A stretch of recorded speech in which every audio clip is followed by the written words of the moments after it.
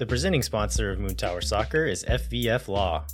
To find out what makes FVF a different kind of injury law firm, you can visit fvf.law. Hello friends, thanks for listening to Moon Tower Soccer. This week we're going to talk about the 2023 Austin FC schedule with our friend Seth Rao, and then we're going to discuss some player rumors. We'll also interview Bryan C. Parker about an excellent article he wrote on the last couple of Austin FC seasons for Austin Monthly.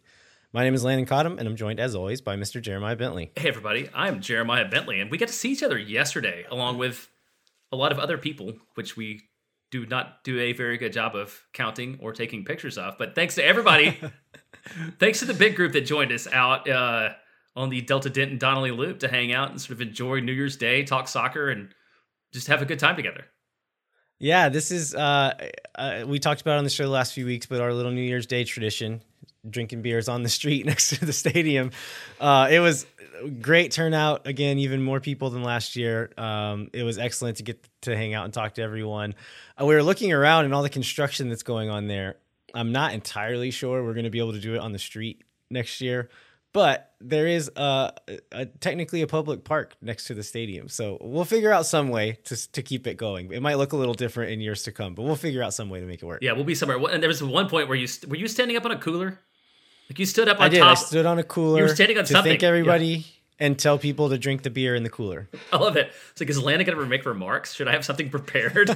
You're just like, no, there's beer here. Come drink beer out of the coolers and come eat pizza out of the trunk of Jeremiah's car. And the pizza was really, really good too. So shout out to you. That was Richard brought it from Meteor, which is on South Congress. And it was very, very tasty. Yes. So highly encourage anybody to check out Meteor Pizza that can. And so it's great to see people and have that environment like in positive attitude. The weather is beautiful. And we've talked about this a bunch, I think, but we can never talk about it enough. It's just that like sense of community that Austin FC's brought together. Like all those people I feel like are friends, and I had never met some of them before and may never talk to them in person again, like other than through Twitter. But there's like a real connection that we get through this club that we all love.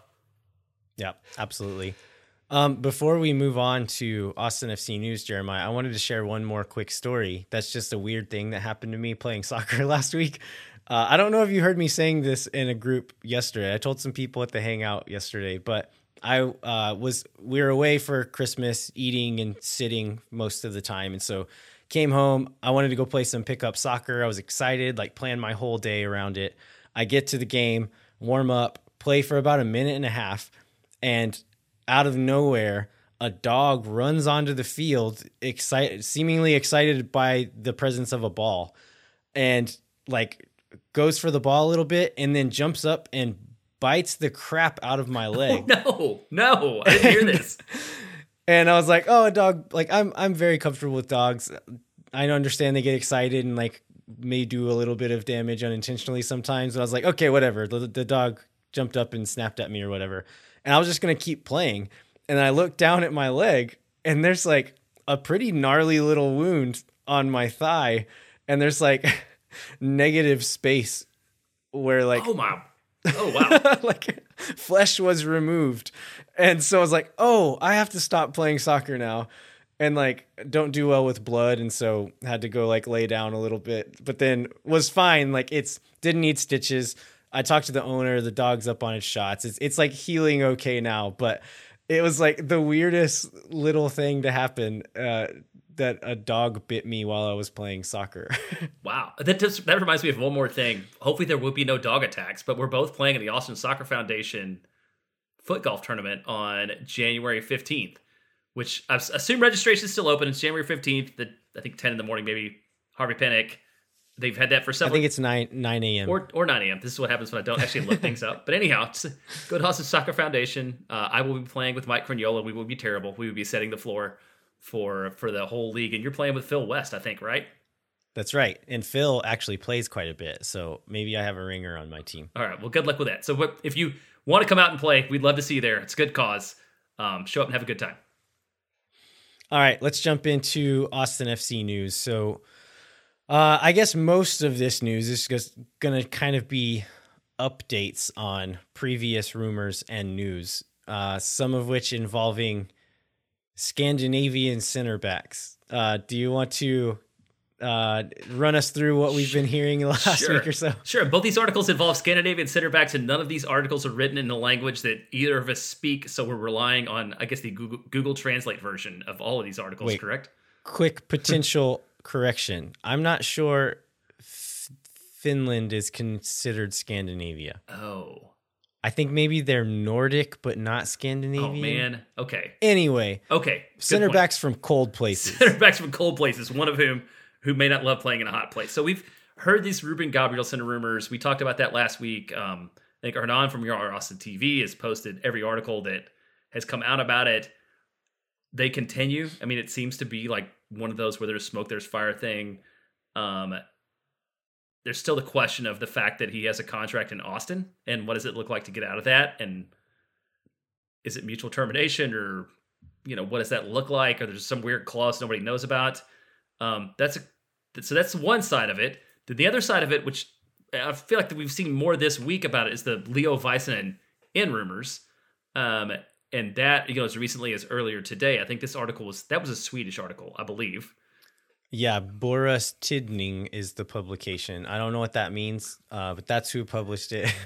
And yeah, as that was published today, and saying that like it's all but done is what this article is saying. So I guess my real question is, I have two. One, do you think these are dependent upon each other? Do you think that Väisänen only comes in if Ruben's going out? Yeah, I mean, with MLS being the salary capped league that it is, like, it may not be possible to have them both. And so I would assume, like, if this article is correct and that the Väisänen done is all but done, I would imagine what that means is as soon as one thing happens, the other will happen. And so whatever's happening with Ruben Gabrielsen, whether it's a transfer or a termination of contract, whatever that ends up looking like, as soon as that happens, the Väisänen rumor happens. Again, this is speculation, but that seems to be kind of the writing on the wall with what we're seeing. And then the other thing is, like, you've seen obviously we've all seen Ruben play. Like, what are their differences as players? Like, are they the same kind of center back? Is there something different we would see out of Väisänen than we see out of Ruben? Like, what do you think from what, I know it's a little bit limited, but what do you think from what you've seen out of him? I think Väisänen is a more similar player to Julio Cascante. He is. I hear Bryan Mangum's head exploding right now, but go ahead. Yeah, he's like that taller, like probably a little bit more slender than Julio, but also more athletic than Julio. I think he's faster, probably a little bit quicker. That being said, he's probably less athletic than Ruben Gabrielsen. So like less strength, less physicality. Maybe like less straight, like slower straight line speed than Ruben, but definitely more of that than what Julio has. So it's one of those things, like if it were Väisänen playing next to Ruben Gabrielsen, I would feel like that could potentially be an upgrade for Austin FC. But if it's Väisänen playing next to Julio Cascante, there might be a little too much of the same flavor happening there that, I don't know. I feel like I can like see some bad situations coming out of that pairing potentially. So you see some more content for when playing it out of the back goes wrong on Twitter, maybe with it. Yeah, maybe because Väisänen is good on the ball, but like Julio, he like gets a little bit nonchalant with it sometimes and gets caught out for it and punished sometimes. So yeah, that'll be interesting to see if that ends up being the pairing.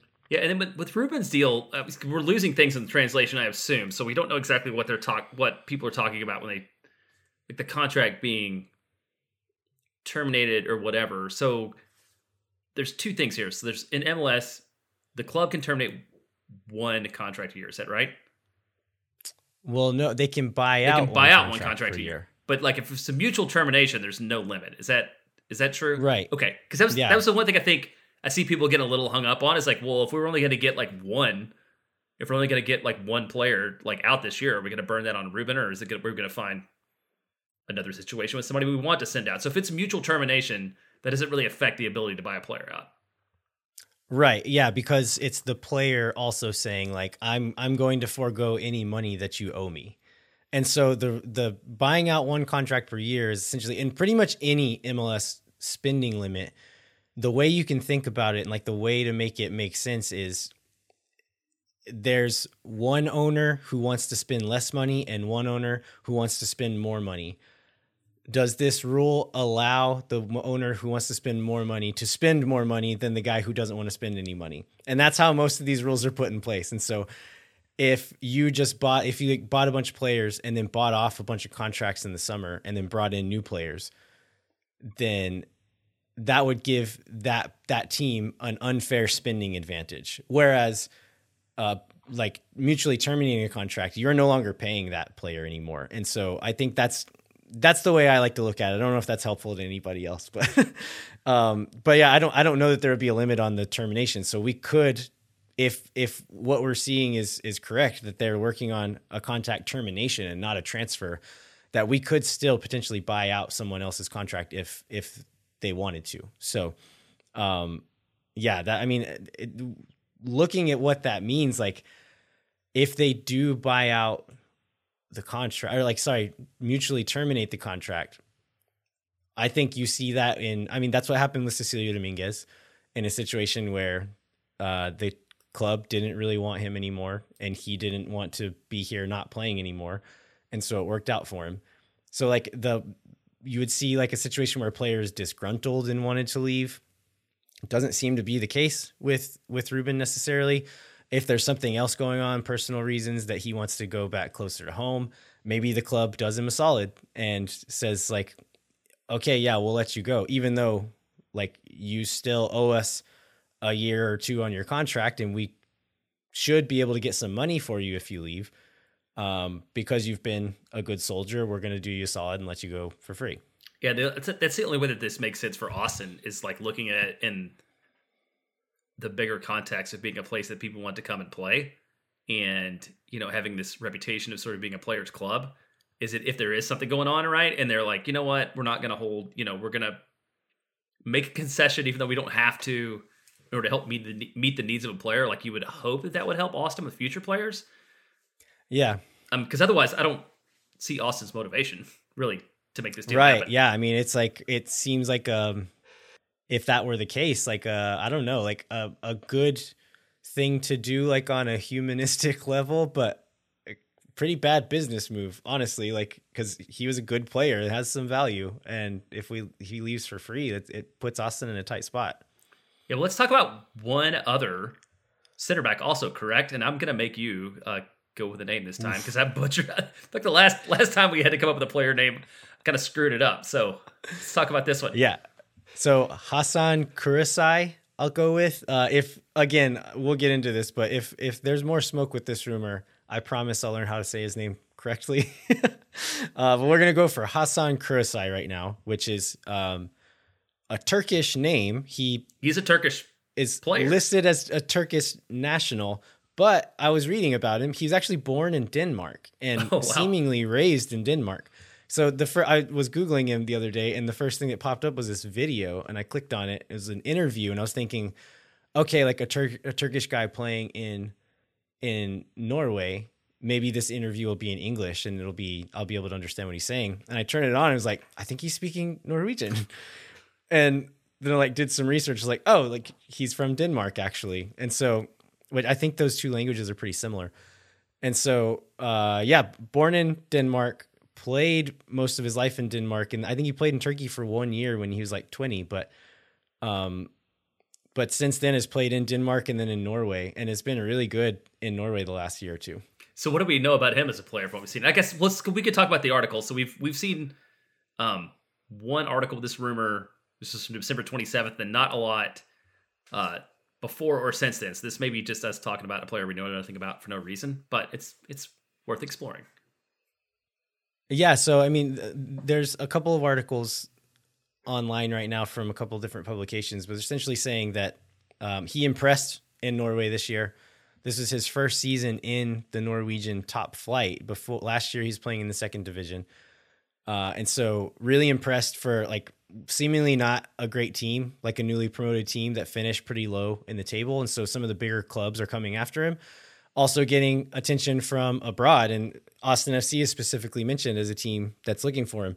So we can get into this a little bit later, whether or not like we could potentially get both he and Väisänen. But as far as what kind of player he is, I would say Kurisai is more similar to Ruben Gabrielsen as far as physical build, playing style. In another interesting thing about him moving around, I also read another interview where he was saying that he got a lot of cards as a youth player, a lot of yellows and reds as a youth player, and kind of that reputation kind of stuck with him in Denmark, and he didn't feel like he was getting a fair shot in Denmark, and so he and his agent decided, like, I'm going to leave the country and start new and get some new eyes on me.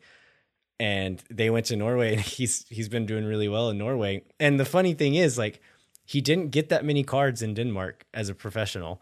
He's still not gotten many cards in Norway as a professional. And so it really does seem like it was like a bad reputation he got as a youth player that he couldn't seem to shake. But as far as playing style, I think he's listed as 6'1". He's probably a little less beefy than Ruben, but looks like he's maybe a little bit quicker and a little bit lighter on his feet than Ruben also. He's really good on the ball. You can see some highlight tapes on YouTube, and it's almost all of him playing long diagonals, him dribbling people, him scoring bangers on set pieces. So he seems to take a lot of set pieces as well, which is interesting from a center back. But it's like it's important to remember when watching like highlight stuff that like this is a lower level than MLS. And so a guy who's only played one season in the first division in Norway, which is a lower level in MLS. And so like, is his defensive positioning good enough? Is his decision making good enough to replace a guy like Ruben Gabrielsen?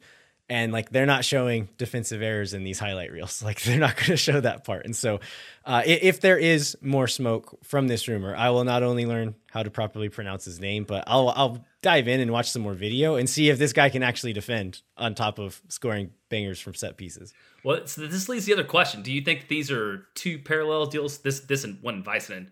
These two parallel deals we're working on? Is this like an either or thing, or is the potential we bring both in? We've talked about a preference for upgrading the back line, and I feel like Ruben out and one guy in, whoever he might be, is not an upgrade, especially if it ends up being Kurisai and not Väisänen. But like, what do you see there? We've got, just counting international spots, I think we could make both these deals happen with Ruben out. That would get us down to 6. So these two would put us back up to 8. So like, that's a possibility. But like, what do you think about it?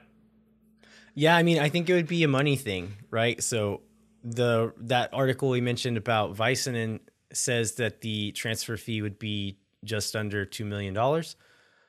If that were the case, like, we're putting a lot of resources into a center back at that point, depending on how much money Kurisai would demand. Like, I don't like, is there space for that still? He is out of contract, and so it would be a free transfer, which would be helpful for that. So maybe it would be possible. But if I had to bet if one or both of these guys were going to come, I would guess one. Like, one is the backup plan for the other. But it would be really cool if both of them did come, because I'm kind of excited about both of them at this point. Let's talk about one more player before we get into the schedule discussion with Seth. And that is Clement Diop, who I think was somebody we talked about 2 years ago. Yeah. On an expansion draft episode with the Chris's. And why do we think that he's possibly a backup keeper option for Austin? So Derek Ensign pointed out that he has been liking our posts, like Moon Tower Soccer and Los Verdes posts on Instagram. And he does not follow Los Verdes. He does not follow Moon Tower Soccer, but was looking at those posts for some reason. And so one would guess like he's going out and looking for those for some reason. He is out of contract, correct? Yes. So he would be a free agent. Like, as far as the profile of guys you would want to bring in as a second keeper, like, he's perfect. He's a guy who started in this league for several years, is not an upgrade or probably not even going to compete for the number 1 spot, but will be happy to come in and get some like cup matches, step in if there's an injury, and keep collecting a paycheck in the league. Like, I think that would be a great get for Austin FC if we can get Diop as our backup. Yeah, and he was a supplemental roster player, I believe, last year. Oh wow, that's great.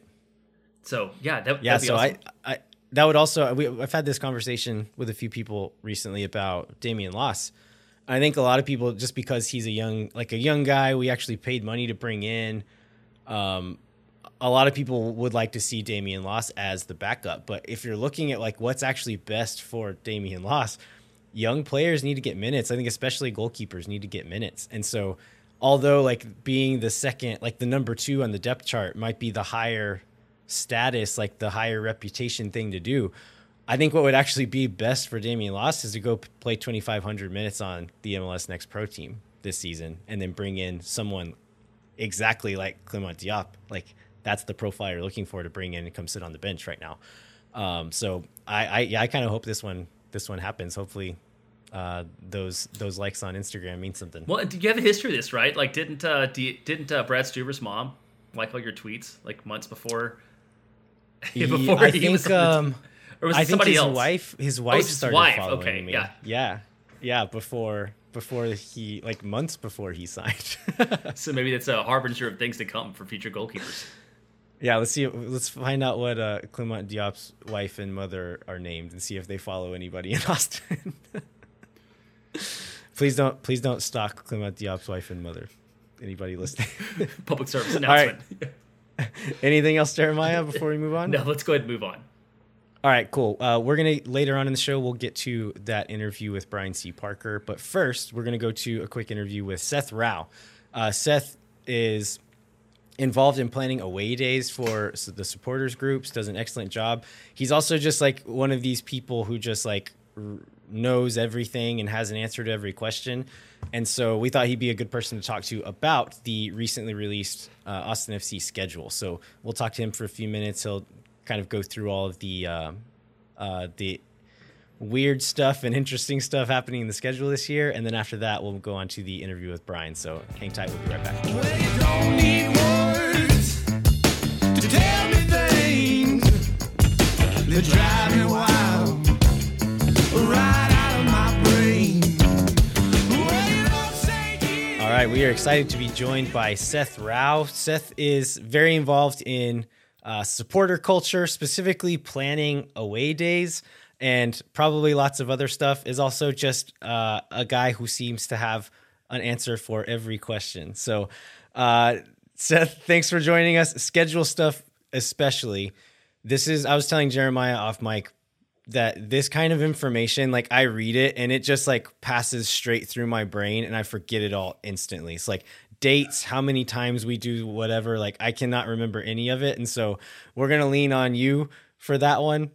We were planning on doing this 2 weeks ago, but MLS released the schedule a week after we were expecting it to. So thanks for rescheduling with us and coming on the show. Always happy to be flexible because you never know what's going to come out of the league offices, and we just got to be prepared for everything. There were a couple surprises with the schedule as well. So let's start with maybe, your story. You aren't even an Austin guy now. So we're in Austin, jumped into Austin supporters culture, jumped into what seems to be like the awful pain of arranging logistics for, away trips, which those of us who have gone on those really appreciate. But like, how did this become your thing? Yeah, no, it's a really funny thing to start with my story here. So I live in Chicago. I grew up in Cincinnati. Like I'm not the logical person to be doing this. I'll be the very first one to admit that. But I was living in Austin as Austin FC was being formed. Wasn't super active in the initial, I wasn't there at City Hall days. I was living in the area and was aware of what's going on. Signed up for season tickets actually that aren't too far from Landon's. I still have my season tickets that are being used by other people because I don't want to give up season tickets. Because why would you give up season tickets at this point? But it was teetering around the edge. But I've been a soccer fan almost my entire life. I played a bit growing up, but by the time I was in high school, there were other kids taller than me, so I wasn't a goalie anymore. And that was the end of my soccer playing days for the most part. But then, been to games all over the world, traveled a bunch. And as the team was coming into formation here, it's like I got connected with some of the people in Anthem, some of the people in Los Verdes, and they're like, you've traveled to a bunch of places. You can help us with some stuff here. And I was like, yeah, I've planned every family vacation I've been on since I was 11 years old. How hard would it be to plan 50, 100 people going on the road? Then suddenly we're taking 350 people to Colorado in the middle of a pandemic in April of 2021. And we're like, oh, wow, this is what it's really like. And we learned some things on the fly, but we've made it work. And I feel like for the most part, for people who've been on away trips, that we've gotten better at this. We've had definitely some lessons learned in the process here, but we want to make it as smooth as possible for anyone. So it doesn't matter if you're in an official supporters group or just an Austin FC fan who lives in Seattle or who's like, hey, I'm going to be skiing in Park City. Let me go to the Real Salt Lake game on March 11th. Like, we want to make this as approachable to the people who are the diehards who live and die by every last Twitter and Slack rumor, but also to the average family who just wants to see Austin FC play a match on the road. We want to be as inclusive and welcoming to everyone.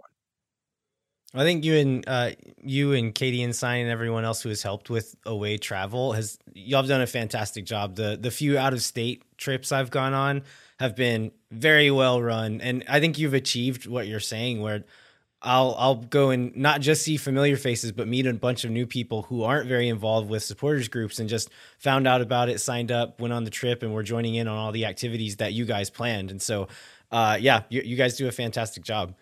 Thank you for that. And I'll say one of the things I'm really proud of is we've had away fans at every single away match that we've had in the first 2 years. And that's not a guarantee in this league. I mean, there's a lot of games that are 3,000 miles away from home. I mean, we had 30 plus people in Montreal weekend of Formula One last year. Like, we've had some difficult and expensive away days. And we're always trying to look to make the process more affordable and things that we can improve upon. And I feel like most people who are probably listening know how to reach out to either of you or indirectly to me. And we're always looking for ways to make the experience more inclusive so that we can continue to build a really strong culture.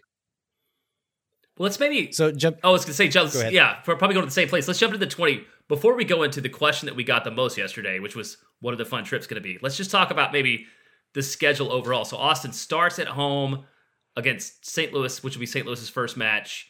Montreal goes away Saturday, March 11th at Real Salt Lake. But pause there. We likely go away to the Dominican Republic to play Violette on a Tuesday, which is one of the most absurd road trips, I think, maybe even in MLS history, to go play at home on Saturday, have a 72-hour turnaround to go to the Dominican Republic in a tropical environment at sea level, and then fly 2,700 miles away 4 days later to play a match at 4,500 feet in suburban Salt Lake City. Like, that is an absurd. I mean, there's a possibility that match in the Dominican Republic doesn't happen, but if it does happen, that is the hardest away trip that Austin FC has ever done. Do you think what does that lineup look like? Do you think this is a question for both y'all? Like, does Austin prioritize like healthy bodies in that trip, or do you play a best 11? Like, what does that look like? So I think I've been asked this a number of times already. I think in the Violette match, you probably play a lineup that looks similar to what the U.S. Open Cup lineup looked like from last year, especially because it's a 2-leg tie. So even if you get a draw down there, or even if you lose 1-0 or 2-1 down in the Dominican Republic, knowing that you have to come back to Austin, you can always play your best 11 and have a decisive victory at home, especially because Austin will be hosting the second leg at home. So there is less of a risk out there. I think for the remaining CCL matches, you prioritize the CCL matches, especially assuming Austin gets past Violette in the first round and you're playing against Mexican opponents. There's more revenue on the line. There's more prestige on the line. I think you actually prioritize CCL over MLS if you get to April and May into the quarterfinals and beyond of the tournament. But then again, I'm not Josh Wolf here. Yeah, I mean, I think that's a very plausible scenario where, especially the Violette one, I mean, it is a team that Austin FC should easily beat with all of the adversity that they're going to have to face to get there that you just described. Like, maybe it's not going to be as easy as we think it's going to be, but I think you're right. Like, I don't think they're going to roll out the academy team against Violette, but they'll probably rotate play some of the more fit guys in that game. And then if needed, they can play a stronger lineup. But yeah, I agree. I think if we get into the later rounds playing the stronger competition, I think they'll go for it. Well, so let's talk about the difference between the schedule changes every year, and some of it's pandemic-y and some not. But like the Eastern Conference versus Western Conference split, and this weird thing, we're going to play a couple teams 3 times. Yeah, so how that's going to work is so this year St. Louis City comes into the league. So with St. Louis City coming into the league, they are joining the West. So we have a home and away with St. Louis that starts on the opening match, which I was actually a little disappointed I didn't get national TV coverage for that. You would think that St. Louis, a big soccer city, would get that onto Big Fox, but okay, I guess it's just going to be a regular 7:30 match, which is fine as well. Then we go there in August. Nashville moves back to the East, and we do not play Nashville this year. So that since the West has 14 teams and the East has 15 teams, that in the East it's a logical. Okay, you have played 14 other teams twice. That's 28 games. Every team in the East is playing 6 teams from the West. 15 times 6 is 90. That means that they had to split up the 90 games against East-West opponents between the 14 Western teams. So some of them are playing 7 teams from the East and some are playing 6 teams from the East. We ended up getting a setup where we are playing at Houston twice and hosting Dallas twice, which is the inverse of the 2021 pandemic schedule. So and then everybody else. So that's how everybody else in the West twice, yeah. Dallas and Houston 3 times, and 6 Eastern Conference. Is that right? 6 Eastern Conference games. So when I mentioned earlier on about curveballs, I was fully expecting there to be 6 Eastern. Okay, there's 15 teams in the East. We played 8 teams in the East last year, and since Nashville was in the West, we played them twice. Okay.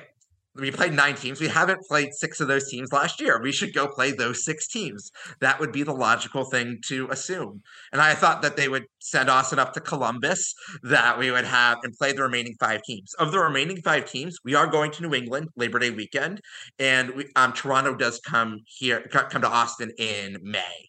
But Chicago, Philly, and NYCFC are not on this schedule, which is kind of crazy that unless we were to play them in Leagues Cup or US Open Cup, we'll have gone 3 years in the league without playing 3 other teams in MLS. That's never happened before. Yeah, it's really strange. I mean, as an Ohio guy, are you disappointed that we're not going to Columbus and we haven't gone there yet? So it's funny. So I had a little bit of time over Thanksgiving, and part of my job in coordinating away travel is that I work with the away front offices to make sure that we get our ticket allocations, that we get reasonable prices, working on instrument policies, things like that. So I do a lot of that type of negotiating with the visiting front offices. I had a very long and actually kind of funny email drafted to the Columbus front office, ready to go. Like, I grew up a Columbus Crew fan. I grew up in Ohio. Like, there was no FC Cincinnati at the time. I was like, okay, like I had everything ready to go out. Like, we had a bus plan. I pretty much had a hotel plan. Obviously, it depended the weekends and all that kind of stuff. Was completely ready to do it, and then the crew schedule leaked before everyone else did. So we saw that we weren't playing though. I was like, oh gosh, we're gonna have some weird twists and turns in this, and then we were right that we did have some strange twists and turns. But I do hope we go there in 2024. That match needs to happen at some point.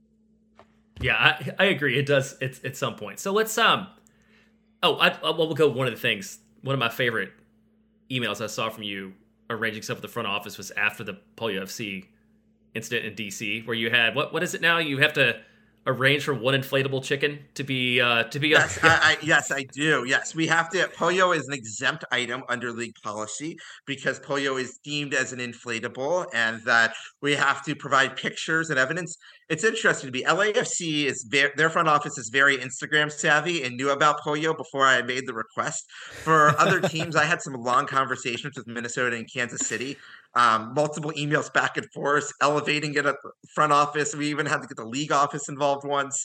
Like, kind of crazy to get polio into matches, but we now know what photos of polio we'll use. And for the new teams that we'll be going to in the East this year, to Miami, to the Red Bulls, and to New England, I'll have the pictures ready to go, and we'll go from there. We're gonna make sure Don Garber knows who Pollo is by the end of this season. I'm actually kind of surprised that we haven't gotten a picture of Don Garber and Polio yet. I don't think I've seen that. It's around the corner for sure. This year, let's make it happen, Trevor. Yeah. So before we wrap up, like, what do you think the big away matches for 2023 will be? Because that's the question yesterday at the tailgate. Everybody asked Landon and I both, like, where are you going to? What are you going to? We're both like, well, I don't know. Probably not going to Red Bulls on Wednesday, because like that would be a weird time to take my kid out of school. But like, what do you see when you look at what this season holds, where people are going to go?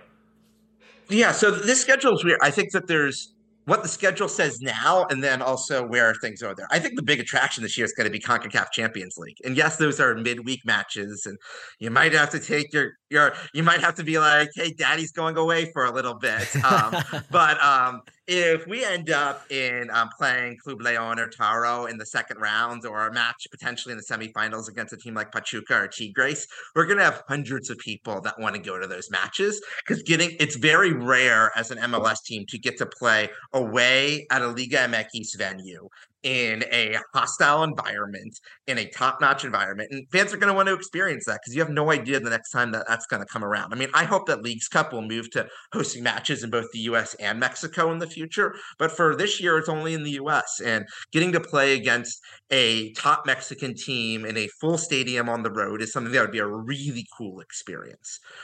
In terms of the MLS schedule, I think the July 1st trip to Inter Miami, which is really to suburban Fort Lauderdale, is going to be a highlight because the way it's set up, we could base out of Miami. They have a train and a bus combo that runs up there, and we've already started working on some of those logistics. So I think we'll have a lot of people that want to go to that. Yeah, Messi won't be in Miami at that point, but I still think that there will be hundreds that want to go to that match, and it's a stadium where it's usually not hard to get tickets to. New England is a logical one that a lot of people would want to go to, but Labor Day weekend is the weekend that all the college kids move in the Boston area. And as someone who went to college in the Boston area knows that is probably the most expensive weekend behind college graduation weekend for staying in the Boston area. So that's going to be, I'm sure we'll get some there, but that's going to be challenging to work through. I also think at a certain point, we're just going to have to decide on a few big matches. Like people like going to Colorado. We play at Colorado end of September on a Saturday. That will probably be a popular one. I wouldn't be surprised, especially if we do make a run in CCL, that the San Jose match becomes a pivotal match for making the playoffs or for seeding at the end of the season. And we have not brought a big group to San Jose the first 2 years, and our San Jose matches have been chaotic. We still haven't beaten them. So I think that I could see that one turning into a bigger match. And then obviously we go to Houston twice. We go to Dallas. We could also have a U.S. Open Cup run. We get a bye to the fourth round of the U.S. Open Cup.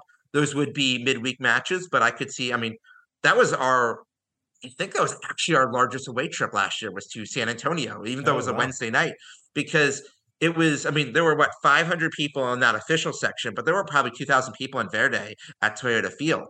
Like, that's such an easy trip. And it's funny to me to think about, like, I don't know. I have friends who are not that big into soccer who are watching like Welcome to Wrexham, and they're like, they're in the National League and they can bring 1,000 people on the road. And I'm like, yeah, because they're going an hour or 2 hours away. If all of our trips were in Texas, like if our furthest trip was El Paso, yeah, we would have 1,000 fans on the road at every match. It just gets prohibitively expensive and time consuming and other things to have really large away trips in the MLS just due to the vast size of North America. So yeah, so to answer your question there, I think Inter Miami is going to be a big away trip, and then I think it's just stay tuned and be prepared to travel if we start moving on in some of these tournaments. All right, well, Seth, thanks so much for taking the time to go through the schedule with us, and once again, thanks for all the work you do on away travel and everything. Anybody who's listening who hasn't been on an away day and would like to. Reach out to us, reach out to someone that you know in the supporters group. We'll be happy to connect you with the right links to get any of that sorted out, but they do a great job and make it a really good experience. Yeah, we're always here to help answer any questions. There are no stupid questions in this, and we want to be as warm and welcoming to everyone as we can be, and we'd love to see you on the road this year. All right, thanks a lot, man. Thanks, Seth. No one is around.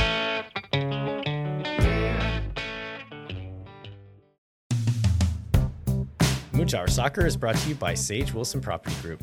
If you or someone you know are in need of Sage Real Estate advice in Austin, talk to our friends at Sage Wilson Property Group. You can find them online at sagewilson.com. And as always, Moon Tower Soccer is brought to you by our friends at FVF Law, the official injury lawyers of Austin FC. FVF is a different kind of personal injury law firm dedicated to community, transparency, and client education. And I got their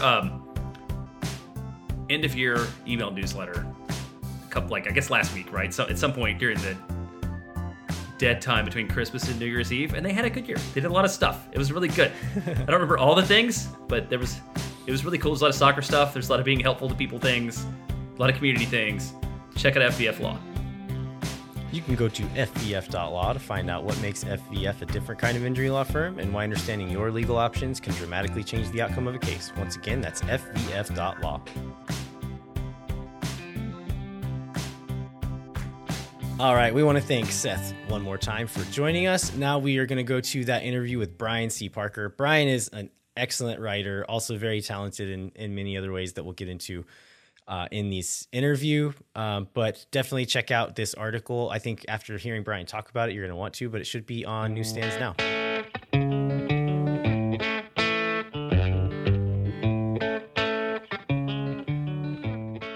All right, we are thrilled to be joined by the associate editor at Austin Monthly. He is also a very wonderful writer, wonderful photographer, a hat collector, and a friend of the show, Bryan C. Parker. Bryan, thanks for joining us again, man. Thanks for having me, guys. Very happy to be here. So you just published, I guess online, got to publish the online version of this story, and then when is the print version going to be available? Yeah, the print version should be on newsstands now. The issue usually comes out. This is technically the January-February issue, and it usually comes out like the last week of the month prior. So I don't think the holidays slowed it down. I asked at work, and they said no. So theoretically, this issue of Austin Monthly is on newsstands now at H-E-B, Central Market, places like that. All right. So to give listeners an idea of what we're actually talking about, this was a big feature in Austin Monthly about Austin FC's first 2 seasons. And so tell us a little bit about what this story is and what you were hoping to achieve with it. Sure. Well, I mean, I've been covering the team in some capacity, paying attention to the team since well before they played their first match. And upon the early success of this season, even when the team started strong, it was clear that they were, making a statement as far as, different performance on the pitch compared to season 1.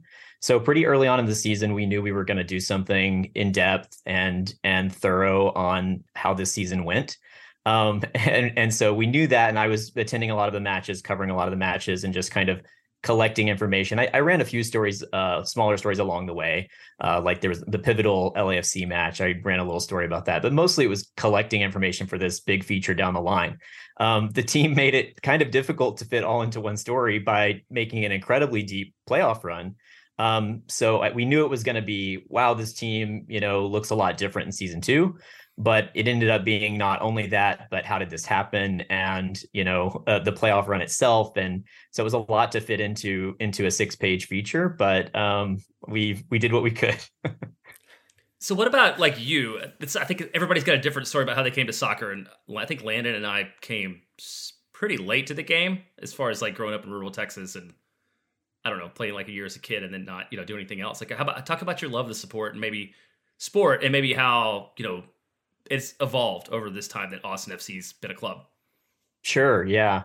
I mean, it has been great to have a team here, a local team. I think one thing that Austin FC has done is really galvanize the city in a way and provide, this major league professional franchise for everyone to get behind. That's been a beautiful part of this. I like you, I played when I was a very young kid, and baseball was mostly my sport when I was in little league and stuff, and then tennis in high school. So I did not play soccer in high school or when I was older. I followed, runs when they were national teams, the men's and women's national team, when they were, making deep runs or something like that. I would pay attention, but definitely a casual. But with Austin FC coming here, I mean, I knew from day one that I was going to be a supporter because I'm a sports guy, kind of no matter what the sport is. And so I was invested from the beginning, and I was at the first match, wanted to be in attendance for that. And before the team ever played, I wrote a Texas Monthly story and came on here and talked to you guys about it. And kind of paying attention to what made this market so ripe for a team at that point. I feel like in some ways that was kind of a setup for what's going to happen with this team. And I was really thrilled to write this story, which ended up kind of being like, how have they delivered on that promise? Everyone was so hyped with them coming in. But just generally, I think to speak to your part about how I've fallen in love with the sport, I have become completely enamored with soccer.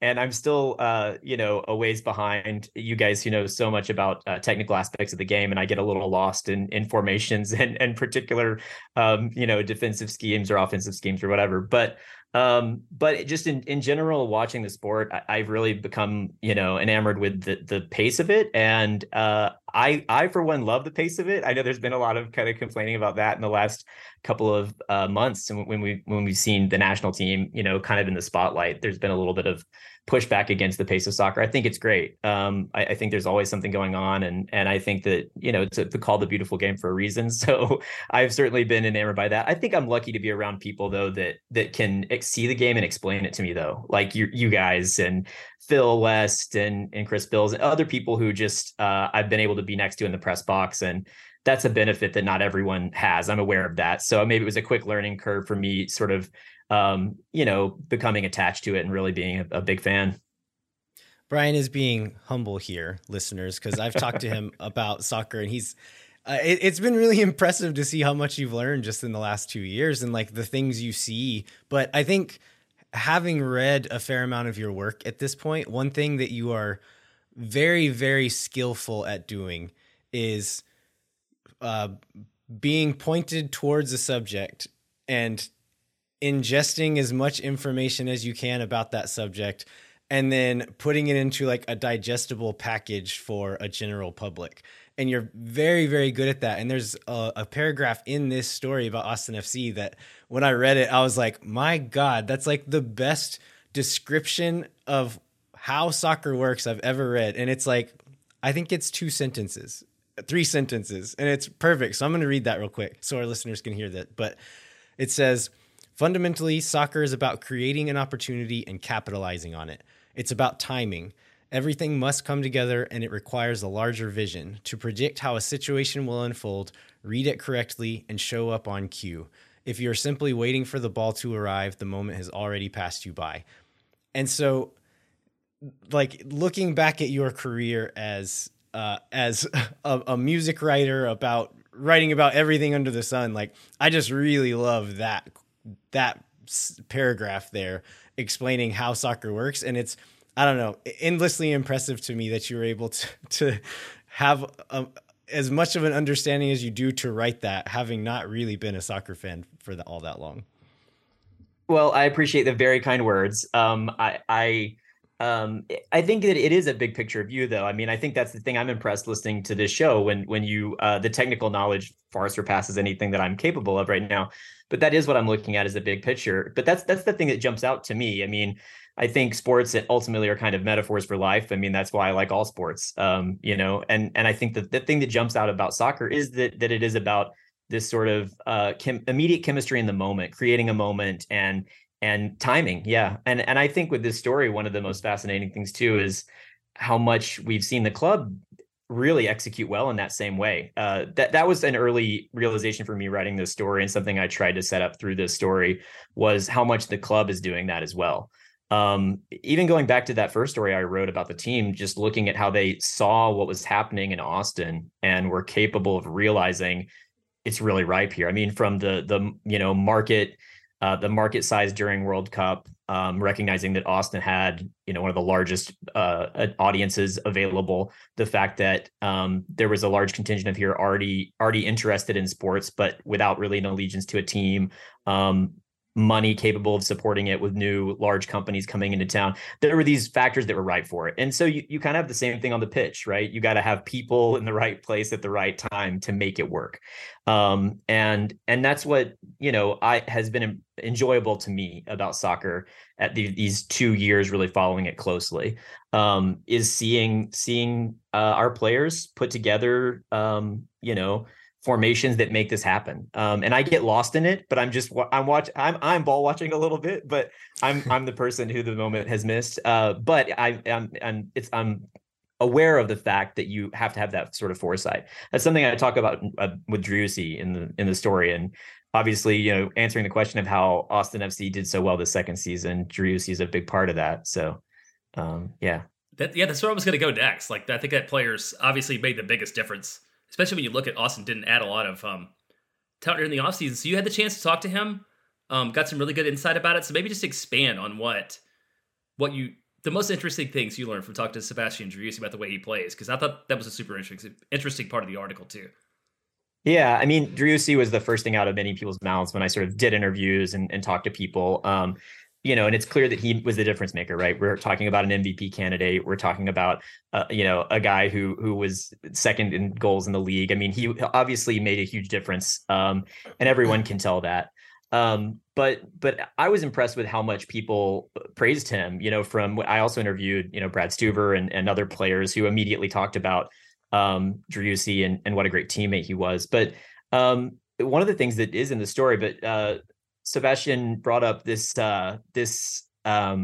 he said neuroscientist, and this was in translation. So neurociencia. I mean, I heard him say that word. I was like, asking if it was a team psychologist, and he was like, no, it's neuroscience. So I'm not familiar with this. If this is something in the soccer world that I don't know about, I don't know about this in other sports. But according to him, River Plate had, this neuroscientist that consulted with the team, and this is something that they talked about and practiced in terms of awareness on the pitch and foresight and knowing what's going to happen a play or two down the line. And so he talked about that a bit. And that's something that Claudio echoed when I interviewed Claudio. He talked about his ability to see, 2 or 3 plays later, be a step ahead of everyone, basically. So that was certainly really impressive. But something that didn't make it in the article that I think is important is just how calm he is. This is something that there were other edits. I mean, this story is about 2,800 words, 2,700 words, I think. And the first edit was like, 3,700 words. So, there's a lot. And even then I felt like I was holding back. So one of the things that didn't make it into the story was how calm he is, I think, off the pitch and on the pitch. And I think, I'm sort of psychoanalyzing a little bit. You're right. He didn't say this, but I think that helps his ability to make those reads is to not overreact to really anything. He's so collected and calm in the moment, and you can tell that. But I think that also spills over into the locker room. It's not just on the pitch, right? And we got a glimpse at that video where he's leaving the game ball in the I think the first playoff win, right? Leaving the game ball. I'm just going off memory, so if I'm wrong about it, someone correct me. You guys probably know, but there's a video where he was leaving the game ball in the locker room, and I think that calm, that poise, even keeled demeanor is really important, both on and off the pitch, and had a lot to do with success this year. You mentioned in the article as well the lack of overreaction and kind of the foresight of the front office as well in building this team. Can you elaborate a little bit on those points? Yeah, and that's something that I love y'all's podcast about TAM and GAM and all the nerdy stuff, because I was just marveling at that recently. In I think your super draft analysis, but anyway, I think that stuff's really important, and that's lost on the public a lot of times. They're like, why don't we just do this, or why don't we get a player like this? But roster construction is very difficult. You can make a mistake financially or invest in something that costs you 2, 3, 4 seasons later. That's really tough stuff. I know most fans probably weren't thrilled with the first season results, although impressively, I thought to their credit, they kept showing up and recognized that it's a work in progress. This is season 1. But I think the team has done a great job of not really overreacting. I mean, they played the entire first year pretty much without a striker, or I think the entire first year without a true striker. And they didn't overreact. They were like, well, this is what it is for now. We're not going to make a panic purchase. And I think that that's smart. It's a little corny, but in Matthew McConaughey's thing, it's like it's 100-year war. Hasn't that been his? That's very corny, but it's okay. It's a good philosophy overall. Yeah, it is funny though, because I feel like that's a McConaughey-esque thing, is to be pretty corny, but actually kind of right sometimes. So yeah, I mean, I think that the team is aware of that. Everybody that I've talked with in the front office seems very aware of the fact that they're in it for the long haul. I was thinking today, I went back to this interview. Because I actually meant to find it and maybe put it in the story and see if it had a place, and I forgot. It never got back to it. But one of the first interviews I ever did for this, James Ruth, who's in the marketing department, and that story was really all about how the team had marketed themselves without ever playing a match. And one of the first things James talked about was clubs like Barcelona and Real Madrid, not because, he was saying we want to play as well as them, which of course every club would aspire to that, but because I think Austin has an idea of being associated with the sport in the region and being associated with the sport in MLS, and sort of staking a claim to something where when you think of Austin, you think of Austin FC, or when you think of MLS, you think of Austin FC. And that's really a battle that's won on the pitch to some degree, and they proved they could do that this year. But it's also a battle that is won in marketing campaigns and with ethos and with how you respond to your fans and how you build fan culture. And so I think that's an interesting parallel to all of this, is that I think they're on a mission to make sure that Austin is a soccer city. And another phrase that kind of gets thrown around a lot, but I think people are starting to believe that, that it really is a soccer city, and people come here for soccer and think about it as synonymous with soccer. Well, I love him, and I know he listens. So, but I know that you using the word ethos means that you definitely talk to James Ruth, because I feel like every single conversation I've ever had with James, that word has come up, and I just wanted to lay that comment out there. One other, I think, key player in this development that you talked about was Josh Wolf. Like, maybe talk about his development from year 1 to year 2. I think that's a really interesting part of the story. Me too. Yeah. Thanks for bringing it up. And I completely agree with you. I think this is something that Josh and Claudio talked around very carefully. And I don't mean that in any sort of bad way, but I think that, and I think it's true. It's nuanced. I don't think they were hiding anything necessarily. I think it was probably a careful, calculated, evolution here. I think they believe in Wolf's ability, and I think he showed that he can get it done in the second season. So, proof's in the pudding, but I do think that there were some conversations about, needing to balance the play style a little bit. And I think that Josh alluded to that in conversations. Claudio alluded to that in conversations, that this is something they were very aware of heading into season 2. And I think it's something that Wolf spent time with personally, and thought about, what are we going to do? How are we going to make these changes in terms of, as he said to me, it not costing us so much when we make a small mistake. You make one mistake near the back line, it shouldn't cost you everything. And that's what was happening. And so this is something they talked about a lot. And I think that Wolf's attention to that and his focus on that certainly was a huge part of the turnaround and success this year. But his optimism is unparalleled. And I mean, it's very impressive, and he means it. He's sincere. I think that you get that with coaches all the time, that we want the best and we're going to do the best. Of course, what are they going to say? They're not going to come out and say, well, I think we might lose this week. So they're going to put their best face on, of course. But you get the sense talking to Wolf that he really believes it. I think that has a lot to do with the team's success, is that he believes that his guys are capable of the best, and they often rise to that occasion. So I had a couple of conversations with him, and I had the, fortune of being in these press conferences over the season. That was another thing, just kind of pulling out little details. You guys were talking, a trivia question on your show was like, what song was playing at the city hall or whatever. And it was funny because I was thinking so many things never made it in the story that I collected notes on. Like, I was looking at, I took a screenshot of, I like asked Siri what song was playing when they clinched the playoffs that night.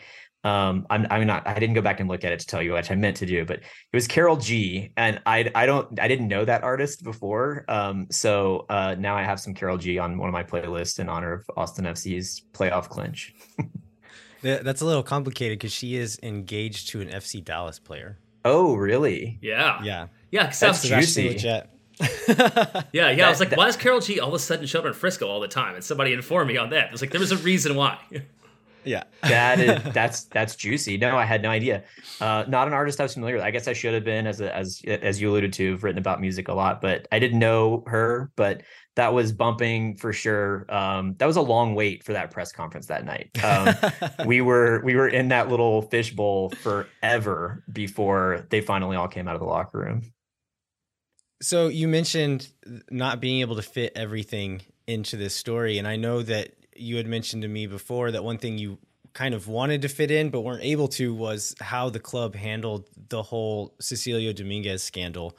Can you tell us anything that you learned about any of that by talking to some of the the technical staff and front office and players? Yeah, and they talked very carefully around this too. Obviously, I think for legal reasons, but I was impressed in the moment. This is another small story I did along the way this season. I wrote a story about that. You can find on austinmonthly.com as well, just about how they handled the scandal. But I think that it was so impressive. This is something that could have derailed any franchise, just in terms of morale or taking attention away of what you want to do on the pitch. And they handled it so impressively. Not only that, but also the fact that they dealt with something that I think we need to have firmer stances around, and so what they did was impressive. But I think what was cool to me in doing these interviews is that there's this player council that is elected by the team. They were still a little bit, hush hush about exactly who's on it. But I think the phrase to me from Josh was, "You can probably guess." So, some of the leaders on the team, probably Brad and I would assume Diego, but anyway, I don't know for sure. I can't say, actually. I'm speculating, but anyway, this council, was consulted as soon as news broke. They were pulled into a meeting with management and leadership, and they had this open conversation, this frank conversation. And then any concerns were addressed. And they made team psychologists available to any player who needed it. So, I got the sense that they really empower their players. And that's something, again, that I wish I could have fleshed out a little bit more in this story. How much I think that the buy-in came from camaraderie on the team. This is a squad who went through a tough season in season 1. And I think also kind of share the fact that they all came here together. I couldn't get anyone to co-sign that, which maybe is another reason it didn't come through. They were like, maybe. Everyone I asked was like, well, maybe. They wouldn't psychoanalyze themselves for me. They said it was a possibility. But I just think when you take a group of people and you bring them in from all over, and there's something special they share. It's different from having a long running established team and bringing in one guy. Everyone's new, if that makes sense. I think it almost lends itself to everyone pulling together and understanding that everyone's new and everyone needs camaraderie. Kind of like a secret weapon, that might seem like a detractor. And I think in season 1, it probably was, because lack of familiarity is a detractor in some ways. But then once you build on that chemistry in season 2, I think it made them a really tight knit squad. One thing that Brad talked about is everyone always eating together. And even if there were multiple tables or whatever, when they went out to eat, it was easy to move from one table to another without a lot of tension. So, players move amongst each other easily. It just spoke to the camaraderie of the team. And I think that's one of the intangible things. You hear about intangibles in sports all the time. And one of those things that's happening in the locker room that we don't see, that creates a chemistry on the field that produces results. Yeah, I think that goes to show how important leadership from guys like Driussi is, because it could be very easy for a superstar like him to not go out of his way to be friends with or help out some of the other folks on the team. If he were just only hanging out with the other Argentinian dudes and kind of keeping to himself, that could set a culture through the rest of the group. But from all accounts, he's gone out of his way to make sure that didn't happen. And so that stuff is really important. You don't see it on the field, but I think the results of it do come through on the field and in how the team performs overall. Yeah, I completely agree with that. That's exactly right. Everyone talked about what really everybody is so welcoming. Every player that came into Gabrielson made a mention of that, being accepted by the team right away. I think that's been clear. And to your point, you're just recalling Driussi's humility.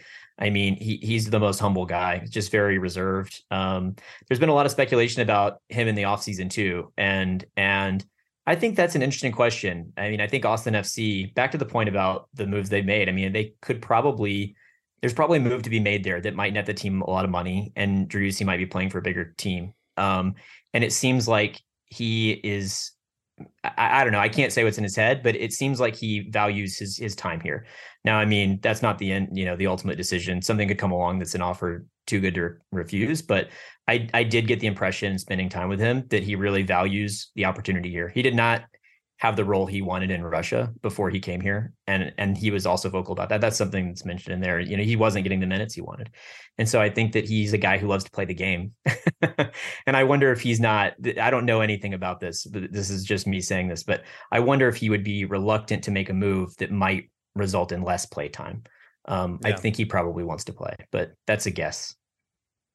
So before we let you go, and no pressure if we've covered everything, but is there any other little tidbits that you wanted to highlight, or any other things you learned that you thought were super interesting? I'm trying to think about that question. We hit a lot of it. I probably should have put my own notes about all this in front of me before I did this, and I didn't. But no, I think we really covered a lot of it. I mean, I would encourage everybody to read the story. I think one thing I always forget to say, but I would really like to do this. Austin Monthly is, print journalism is very tough these days. It's hard to print a magazine, and to we're doing fine, but we appreciate your support. So, read the story online, buy a copy of the magazine. I think that it's like $12 to subscribe to this magazine for a year, which is not a lot of money. So if you like soccer journalism and want to support, media outlets that are covering Austin FC, like pick up a copy of the magazine. We'd appreciate that.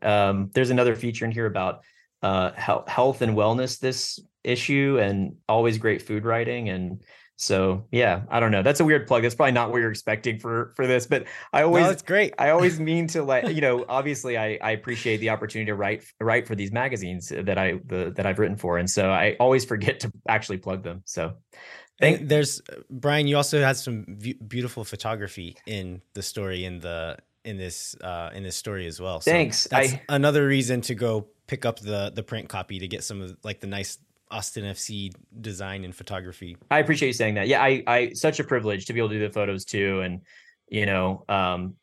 honestly, all these photos, like right place at the right time. It's such a lucky thing. You can go to these events and be in the wrong place at the wrong time. But I did shoot all the photos in this story, and they came out really nicely. And thanks to Brad and Seba for looking amazing on the opening spread. Maybe that's a teaser that will make people go pick it up. There's a full page photos of Brad and Seba as the cover, as they first spread going into the story. So it's nice. It's nice to look at. They're handsome dudes.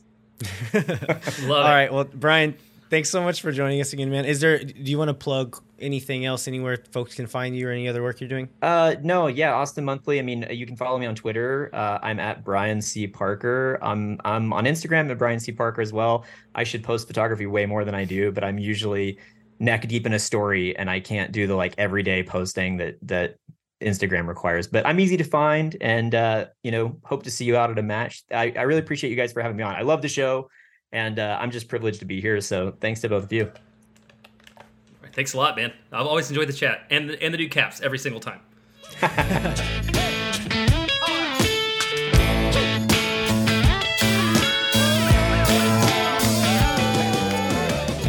All right, thanks one more time to Bryan C. Parker for joining us. Before we wrap up, we'd like to remind you to rate, review, and subscribe wherever you get your podcasts, and then come find us and continue the conversation at El Viajero87 and jbentley_ATX on Twitter, and then also at Moon Tower Soccer on Twitter and Instagram. We'd also encourage you to sign up for the Patreon, where we will be doing some new merch coming out soon. Everyone who is a current member will be getting that new merch. We'll also encourage you to visit the Striker website, where you can get a 30% discount with the code MoonTower22 with a capital M. Jeremiah, what can folks look out for there? Well, Phil West wrote an article that came out today with Who's In right now that talks about the current state of the Austin FC roster. So if you need a visual representation of some of the things we talked about in terms of positions, what slots are filled, who's international, who's not, Phil's got a really good rundown of that. And I guess the big thing is we expect the club to start the players to report back this week. So I would imagine we should start seeing some more news, some more content of the Striker, probably some more content of the club. So the off season is effectively over. Almost over. It's over, and we're in the 2023 season. I mentioned this before we were on, but the guy who sold me fireworks apparently is one of the team chefs the other day, and he told me that he was going to be back at work today, January 2nd. So somebody's back, coaches or somewhat already. So it's time to go. All right. Well, thanks so much for listening, everybody. We will be back next week with a new episode of Moon Tower Soccer. Until then, I'm Landon Cottom. I'm Jeremiah Bentley. We'll catch you next time. When no one is around.